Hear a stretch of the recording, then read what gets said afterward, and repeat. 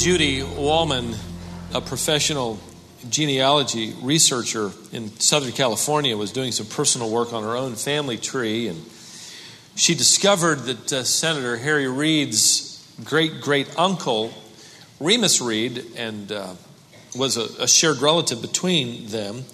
She found out that Remus, in her research, Remus Reid, was hanged for horse stealing and train robbery in Montana in 1889. And since both she and Senator Reid shared this common ancestor, she thought it would be kind of fun to let him know about it. On the back of a picture, a photograph that she had obtained during her research was this actual inscription that read, "Remus Reid, horse thief, sent to a U.S. government prison in 1883, escaped, went on to rob the Montana Railroad 6 times, was finally caught by Pinkerton detectives, convicted, and hanged in 1889. So for fun, she just emailed this photograph and the information to Congressman Harry Reid to tell him about his own great-great-uncle. The photograph shows Remus Reid on the gallows with men putting a noose around his neck. Sometime later, Harry Reid's staff sent back the following statement. They were having a little fun of their own. And so, rather tongue-in-cheek, they put a spin on the story, as only the political culture can do. This was their response. Remus Reid was a famous cowboy in the Montana Territory. His business empire grew to include the acquisition of equestrian assets and dealings with the Montana Railroad.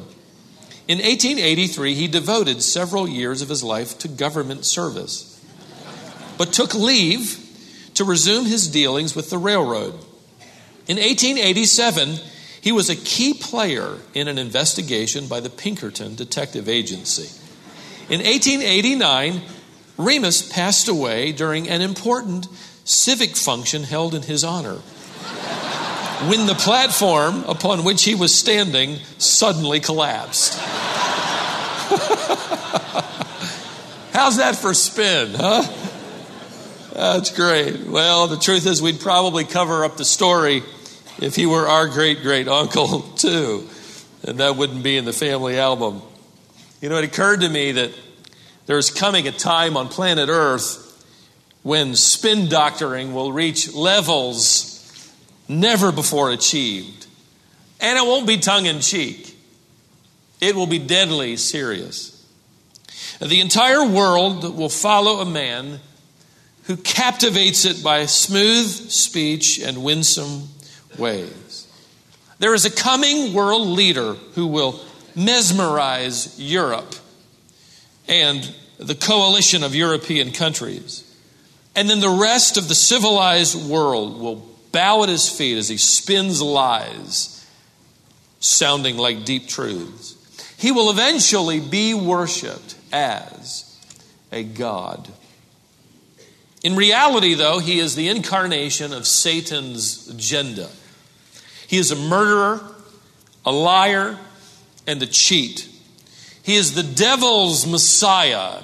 He is the prince of hell. The world is going to be falling apart during the fury of God's wrath. We've studied the outpouring of wrath already. But this man will still, in the midst of all of that, convince the world that he has everything under control. The church has a title for him that just cuts to the chase. We know him as the Antichrist. He is the master spin doctor.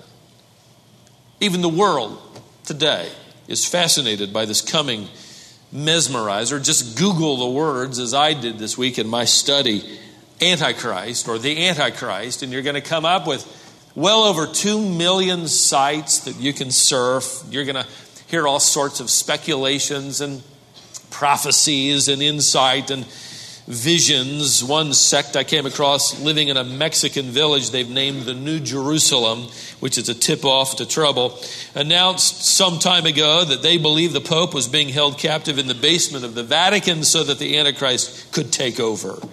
Well, that was creative. I agree with one author who who wrote that there has probably never been a time in the last 2,000 years when people were not curious about the Antichrist. The title, Antichrist, immediately provokes a response from the average guy on the street, doesn't it? Even the most biblically illiterate person has an opinion. He knows that the Antichrist stands for something evil. They know that it's a title that has bound up in it mystery and intrigue and murder and demonic power. The Bible certainly isn't silent about this man. There are more than 200 passages that deal with the Antichrist, including information about his nationality, his career, his character, and his tragic end. And church leaders, in fact, have expounded on the biblical passages related to the Antichrist's brief rule on earth. Go all the way back to the 2nd century with Irenaeus, who wrote extensively on the Antichrist. In fact, wrote extensively on the meaning of the number 666. A signature work on the Antichrist was written by another church leader named Hippolytus around 200 AD. Tertullian also wrote about this man as he battled mysticism in the church during the 3rd century. What I found interesting is that these men all expected the Antichrist to be just around the corner. Even John the Apostle wrote, under the inspiring influence of the Holy Spirit, in his 2nd letter, that the Antichrist was coming. The name Antichrist is found only 5 times in the New Testament, and all 5 come from the quill of the Apostle John. The prefix anti for Antichrist can be translated against, so that you can understand that he is against Christ. He is against the true Christ. You could also translate anti to mean replacement or instead of. So, and it would be fitting, he is both against Christ and he will try to replace Christ, claiming to be the true God. So either way you translate the prefix, the Antichrist will definitely live up to his name. There are several titles for this coming spin master. He's known as the Prince who is to come in Daniel 9. He's called the Fierce King in Daniel 8. He's referred to as a despicable man in Daniel 11. He's called a worthless shepherd by Zechariah. He's called the destroyer by Paul in 2 Thessalonians 2. He's referred to as the master of intrigue in Daniel chapter 8. And he's called the evil man in 2 Thessalonians 2, verse 9. But when John introduces him to us in his revelation, he is always referred to as simply the beast. That word beast is from therion. It can be literally translated monster. It's a word that refers to a monstrous person in whom the political power of the world will be consolidated and concentrated in the life of this man of sin. Paul calls him in 2 Thessalonians 2, verse 3. As John records the book of Revelation, now the inspiring Spirit of God has led him first to give us, as we have studied, a panoramic view of the wrath of God that begins to pour out at the beginning of the tribulation. We've studied those horsemen and those seals and those trumpet judgments. The church has already, or prior to the outpouring of his wrath, been raptured to heaven, and we have seen her, as John described her, represented by the elders singing the first hymns of heaven while the wrath of God is poured out on earth. Beginning now with Revelation chapter 12, John changes the perspective for the Bible student to show us what we're calling the many faces of evil during this 7-year period. And he kind of pulls back and shows us now a different angle on this period of tribulation. He shows us, first of all, as we've studied in our last sessions, the red dragon This is first and foremost the face of evil. It's an unusual title for Satan, a title which depicts his bloodthirsty, murderous pursuit of the Jewish people, as well as those Jews and Gentiles who have trusted Christ as Messiah since the beginning of this tribulation occurred. In chapter 12, we're shown Satan's true nature. No more spin doctoring on his desire. There's no more angel of light either. He is simply a dragon. He's a killer. He is an assassin, as it were, a murderer, a deceiver, a destroyer. This is Satan's evil passion. Chapter 12. And then in chapter 13, we're going to be introduced to his evil prince, the Antichrist. And the mask will be taken off him as well. This smooth-talking, spin-doctoring leader. And we're going to be shown what he really is. He's an assassin. He is a demonically inspired dictator. Now, when you combine Revelation 13 with Daniel chapter 7, and you ought to write in the margin of your Bible somewhere, just Daniel chapter 7. When you compare these two texts, we're actually given enough information to know where he comes from, how he rises to power, what he hopes to accomplish, and how he is empowered.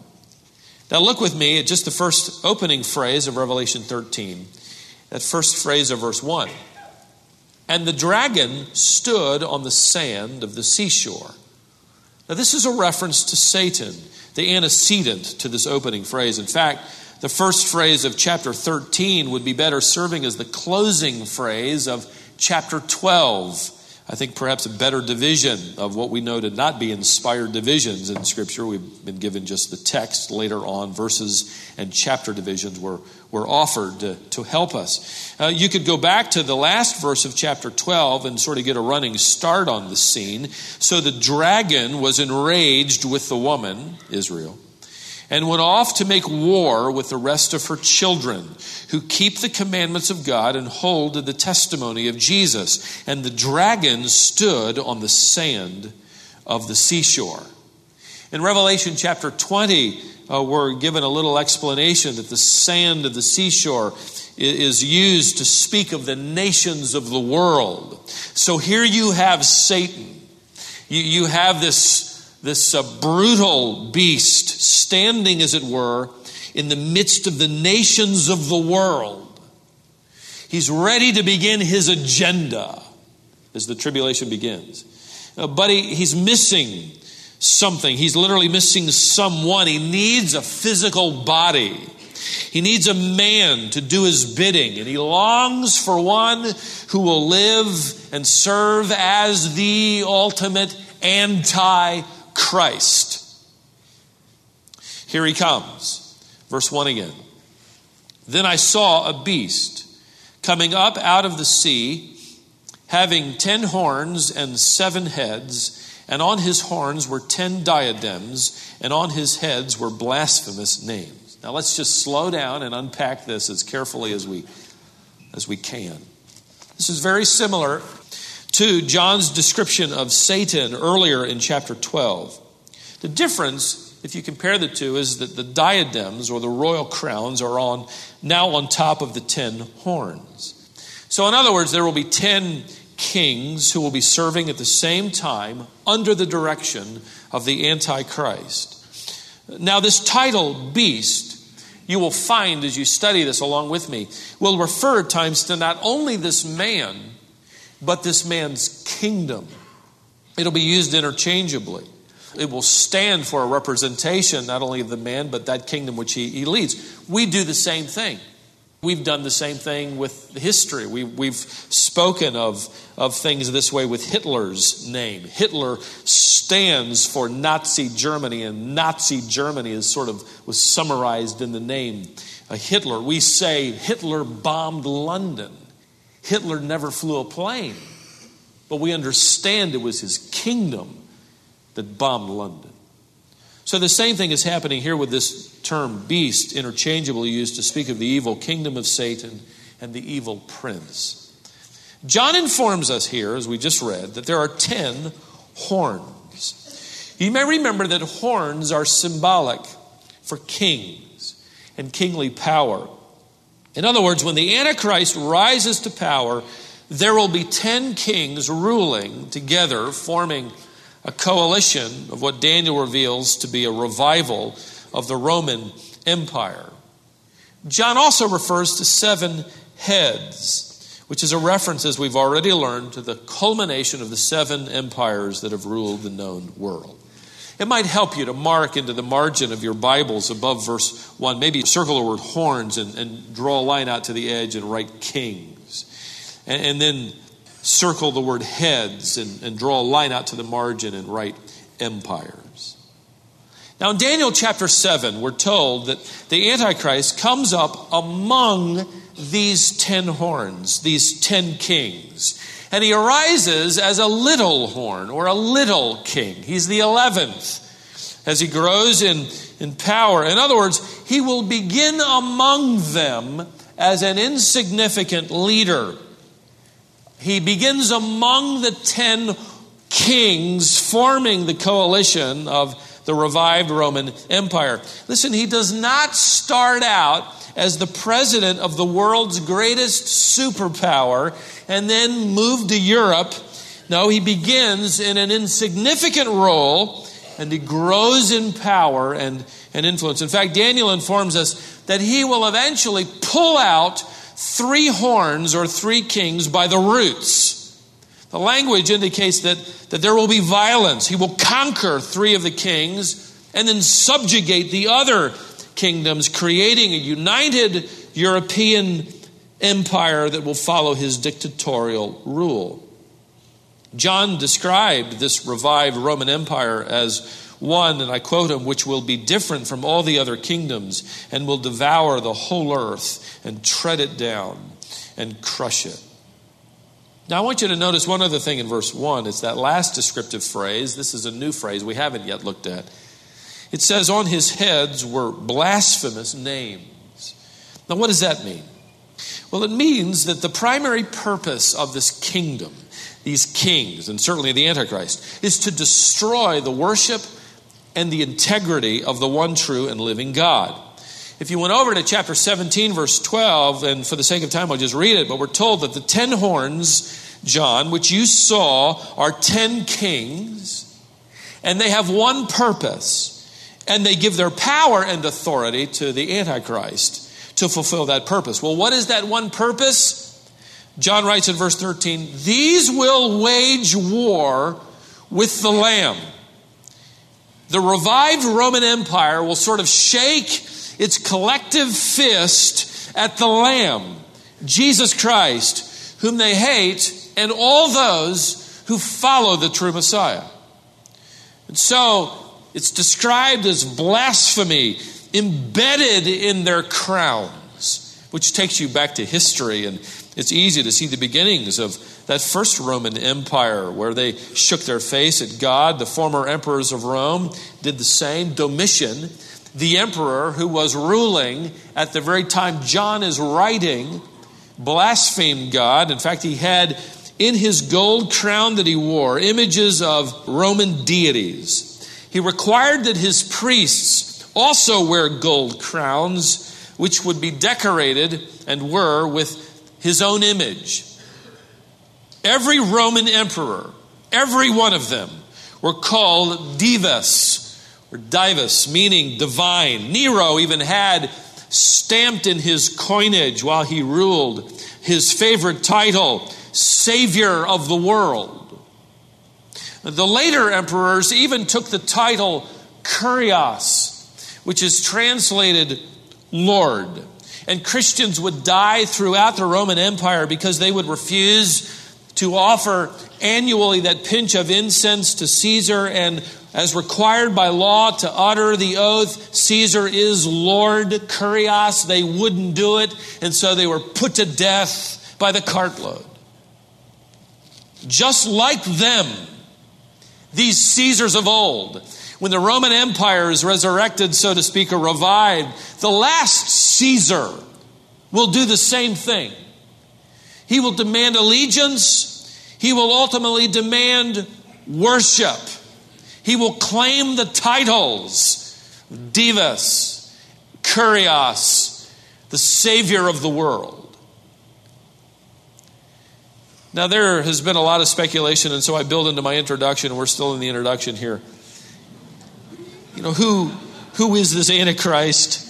There's a lot of speculation and figuring and all of that sort of thing. And I'll tell you at the end of the sermon today why it's dangerous. But you don't have to have much of an imagination to understand why the church in the 1930s and 1940s got distracted in believing that the Antichrist was who? Adolf Hitler. I mean, think about it. With the clues that we do know, he grew up in Europe, was an insignificant leader, eventually gaining influence over time, specifically through the writing that grew popular in those days of turmoil. Finally, Germany lay at his feet. He claimed to be a champion of a new race, a superior race.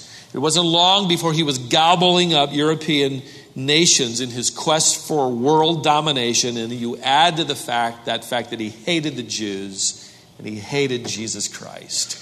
And probably we, along with many others, would have said, he's the one. Hitler even boasted that just as Jesus Christ's birth had changed the calendar, so his victories would be the beginning of a new age. He actually said, and I quote, "What Christ began, I will complete." At one of his Nuremberg rallies, a giant photograph was displayed during the rally, and it carried the caption, "In the beginning was the Word." Well, I will tell you, obviously, he wasn't the Antichrist, but that ultimate final Antichrist will be crowned with similar blasphemy. He and his puppet kings in this coalition will fancy themselves as more powerful than the Christian's God, who seems to have lost control, who is so passé. Or as my daughter would say, so yesterday. Notice how John describes this coming kingdom of Antichrist in verse 2 of Revelation 13. "And the beast which I saw was like a leopard. His feet were like those of a bear. His mouth like the mouth of a lion. And the dragon gave him his power and his throne and great authority." He is empowered by Satan himself. Now, this verse, again, is best understood with Daniel 7 as a commentary, where Daniel sees the coming of world kingdoms culminating in the final kingdom of the Antichrist. The first kingdom, and he was dead on the money, even though he was speaking prophetically, was Babylon, seen as a lion with ravenous appetites and a terrifying presence. He then prophesied that the kingdom that would crush Babylon was the bear, representing the Medo-Persian kingdom with its claws, crushing claws and massive strength. He then prophesied that the leopard, which was Greece, would follow next, moving with incredibly swift speed to conquer the world. And in just exactly that way, Alexander the Great, the Grecian ruler, so conquered the world in such a quick, rapid fashion that even still as a young man, he wept that there were no more worlds to conquer. And then you have the final kingdom, which is yet to be established. The kingdom of the Antichrist, described by Daniel, and I quote him, as dreadful and terrible and exceedingly strong. It has large iron teeth. It devours, crushes, tramples down the remainder with its feet. It's different from all the beasts that were before it, and it has 10 horns. Imagine such clarity and perfect unity, though separated by 600 years. Daniel and John both see a coalition of 10 kings formed in the revived Roman Empire of Western Europe, ruled by the Antichrist. Well, let me stop for just a moment and review what we have learned thus far. In fact, going back into some of our other studies about the rise of this last and final Caesar. Let me give you 5 observations. First of all, he will rise in influence from an insignificant political position. Daniel 7 verse 8 says he's going to be a small king rising up among the other ones. He'll do something brutal, perhaps assassinate 3 kings. I don't know what it will be, a coup attempt. We're not told. The second observation then is he will work his way into this 10-king coalition and overthrow these three rulers. That's Daniel 7, verse 20. In Revelation 17, we're told he'll gain the loyalty of the remaining kings that will allow him dictatorial rule. Number 4, his nationality will be in general European, more specifically Roman. Daniel chapter 9, verses 26 and 27 tell us that the Antichrist will be of the same nationality as the people who destroyed Jerusalem. We know that to be the Romans, living there in Italy under the direction of Titus. Number 5, his rise to power, and we've already learned this, but let me repeat it here. His rise to power will be marked by his ingenious Middle East solution. Now, we've already studied his peace accord with Israel that allows them safety, temporary freedom, and the license to construct a temple on the Temple Mount in Jerusalem, which will be nothing short of miraculous. Peace, which the Antichrist brings to Israel, may very well be, and I believe it will be, an imposed, forced peace. Daniel describes it as a firm covenant. When the rider on the white horse rides forward to begin the tribulation, as we studied in that first seal, he'll have with him a bow but no arrows. There'll be the threat of war without bloodshed, at least at first. That peace accord will allow Israel to regather in the nation and this temple to be rebuilt. Daniel describes that peace as a firm covenant. The Hebrew language can be actually translated a forced covenant, a compelled covenant. It's possible that the Antichrist would be in a position of influence where he would offer something that the rest of the kings would say, this is it, and now we're going to give this to Israel, and it is a take it or leave it. An imposed covenant. Listen, the idea of an imposed peace on Israel by a confederation of Western nations doesn't really take that much imagination, does it? Just read the newspapers and watch the news. It's one ongoing battle for the land, and everybody's weary of it, and the weariness is growing. Even now, the United Nations are unable, as they typically are, to keep peace, certainly to keep peace in the Middle East. Name the leader that's come across the stage in my own lifetime and yours. If you're as old as I am, you saw Jimmy Carter attempt it, thought he could bring peace to the Middle East, and he couldn't. Ronald Reagan tried it. Bill Clinton gave it his best effort. The Bush administration tried it, and that administration ended with missiles flying through the air. Obama will give it one more good attempt in a long line of failed ceasefires and paper-thin peace treaties. Go back even further. You have Henry Kissinger. You remember him? Everybody thought he would do it, achieve it. He didn't. Nixon tried it. So did Ford. You name the president, you name the diplomat, you name the administration, you name the other countries' leaders who've tried it. No one on the planet has succeeded in giving the Middle East a peaceful solution, much less a Jewish temple on the Temple Mount. But in recent years, in our lifetime, growing on the horizon of public awareness is the reviving of Western European nations in the forming of a coalition which may or may not be what he's talking about here, but it would certainly not take much in that imagination to see it providing the groundwork for it. The European Union has surfaced in our generation. Is now being hailed by many today as the restoration of the Roman Empire. It's now 27 nations strong. So it doesn't fit the model of inspired Scripture.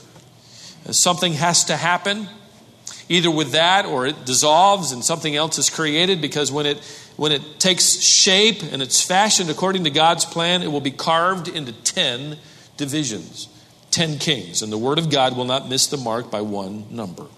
Little doubt in my mind that what we may be seeing is the groundwork for this, the setting, perhaps, for the last Caesar.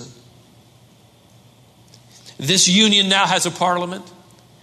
It now has an elected president. CNN gushed with the news for the first time since the Roman Empire. A large portion of Europe now shares a common currency.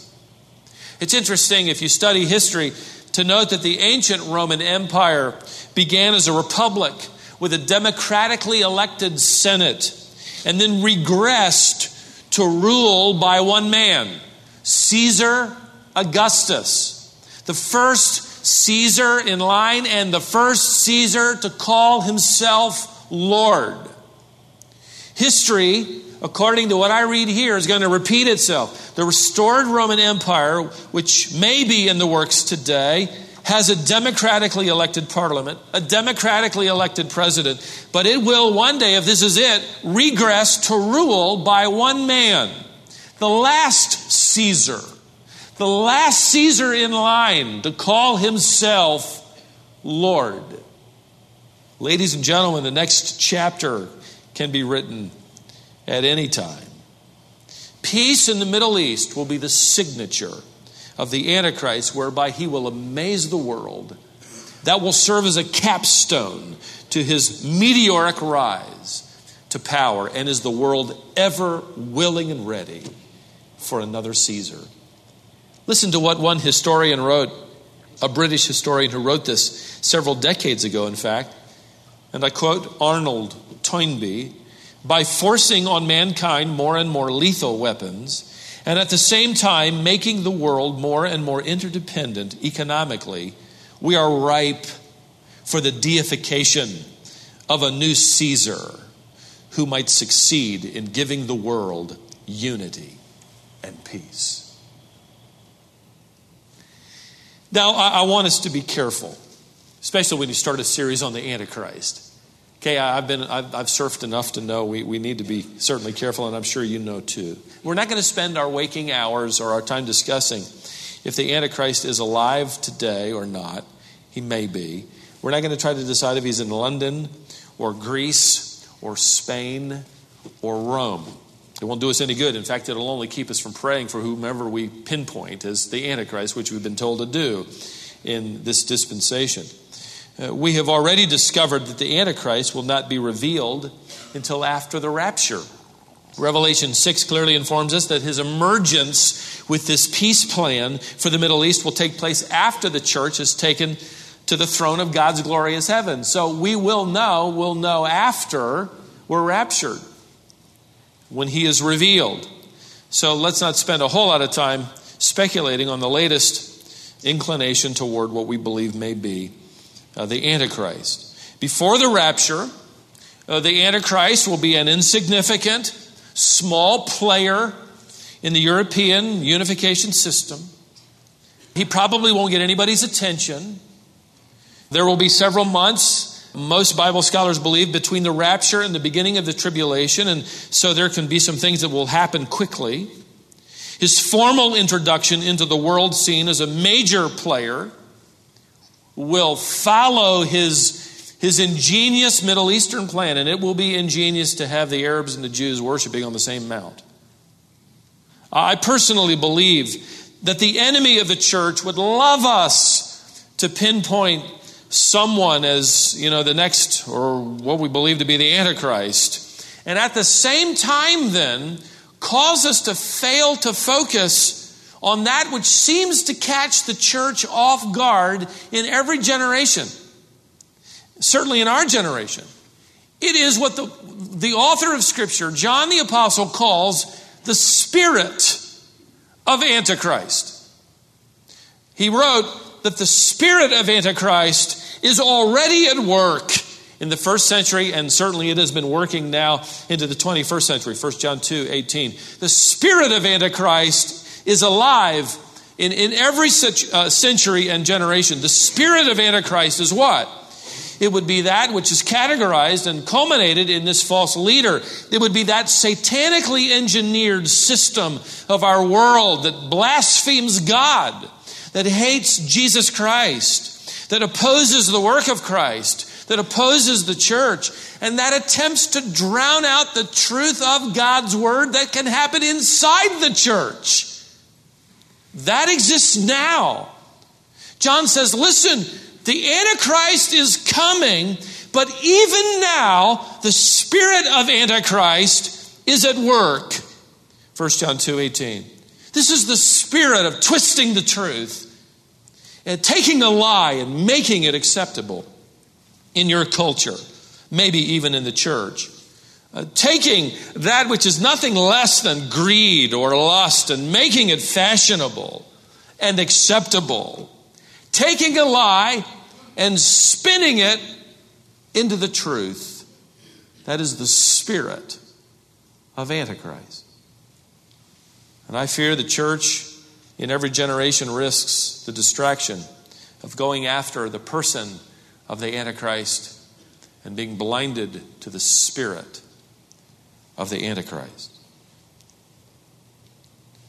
I have mentioned before, I think, to you, when our kids were younger, when we were watching television, we would tell them to spot the lie. It's a great exercise for those of you who are parenting younger children. Just tell them to spot the lie, especially during the commercials. The commercial's over. Okay, now tell me what the lie was. Oh, we got it, Daddy. We know. They said if you buy that, you're happy. Or if you have that, you're cool. Or whatever. That's right. It's a lie. Can you spot the lies in our culture that may have even crept into the church? I just kind of propped my feet up on my desk and jotted down a few of them that have struck my attention. Try these on for size. They're being spun into the latest fashion of public consumption. Here's one. What you do in private is nobody else's business. Here's another. Divorce doesn't really hurt children. How about this one? Marriage is the union of two loving partners regardless of sexual orientation. Here's some more popular ones. Belief in moral absolutes is proud and unfair. If it's legal, it's acceptable. Telling someone they are sinners in need of forgiveness is hateful speech. Sexual relations before marriage proves you love them. Truth is a relative term defined only by you. If you believe in yourself, anything is possible. It's up to you to save the planet from destruction. Pride in one's own self and one's own accomplishments are part of a healthy self-image. You are part of the universe, a piece of the divine. PG-13 means a movie is suitable for 13-year-olds. Bisexual experimentation is part of discovering the real you. All the wisdom you need is already within you. Living together is a good warm-up to marriage. Abortion is the removal of fetal tissue. What you do in Vegas will never follow you home. At 21, it is legally and socially acceptable to get drunk so long as someone else drives you home. Are you alert to the spin doctoring in our own culture and maybe in the church today? A lie that is parroted by enough people or some significant person in your life that makes you believe that the lie is actually the truth. Listen, beloved, as we spend several sessions uncovering the clues about the coming Antichrist and the devastation he's going to bring with his lies and blasphemy, let's make sure that we are right now alert to the spirit of Antichrist that we might be inviting into our lives. our own self-justification, our own greed, our own thinking, our own lust, our own planning. I personally believe that the rider of the white horse is about to mount up. I mean, any day. But you know what? That doesn't pose any danger for me.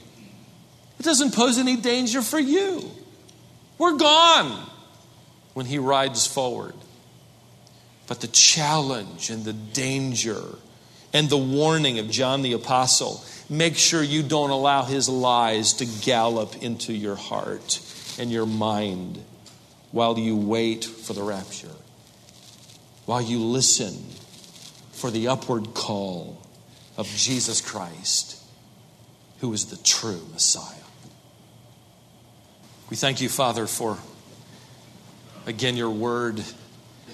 It is rich pasture. It is food for our souls and our hearts. It is convicting. At the same time, it is healing. It is challenging, while at the same time, encouraging. Would you, by your Spirit, as a result of assembling together in which you decided in your own thinking and mind, and certainly it has been true, proven true over and over again, that the assembly provokes us to love and good works. Provoke in our hearts a greater alertness and awareness, a greater appreciation that we're safe in Christ, and yet in danger from the enemy and the spirit of Antichrist that circles the globe even now. Help every parent raising children today as they wade through the messages in this culture geared toward them. I pray for every aging senior, messages that communicate to them misplaced trust and hope. Every middle-aged individual in the midst of a career who might place their faith in a bank account, who might place their significance in a title or a position. Help us to be alert. For you are worthy, Lord, of all our attention and focus. Would you be pleased as we together end this hour by saying, indeed, you are our Lord. You are the true Lord, the living Lord, the only Lord. May we live it in front of our culture that is chasing false gods and lies. In Jesus' name.